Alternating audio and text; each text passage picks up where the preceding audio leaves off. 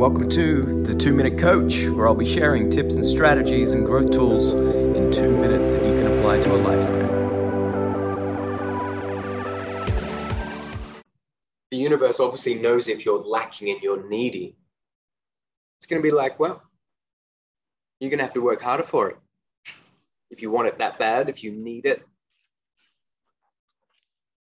So when you've got that visualization and you are implementing that concept of just knowing, right, to be, to do, to have, then you're basically bringing your future self and those outcomes towards you instead of you chasing it.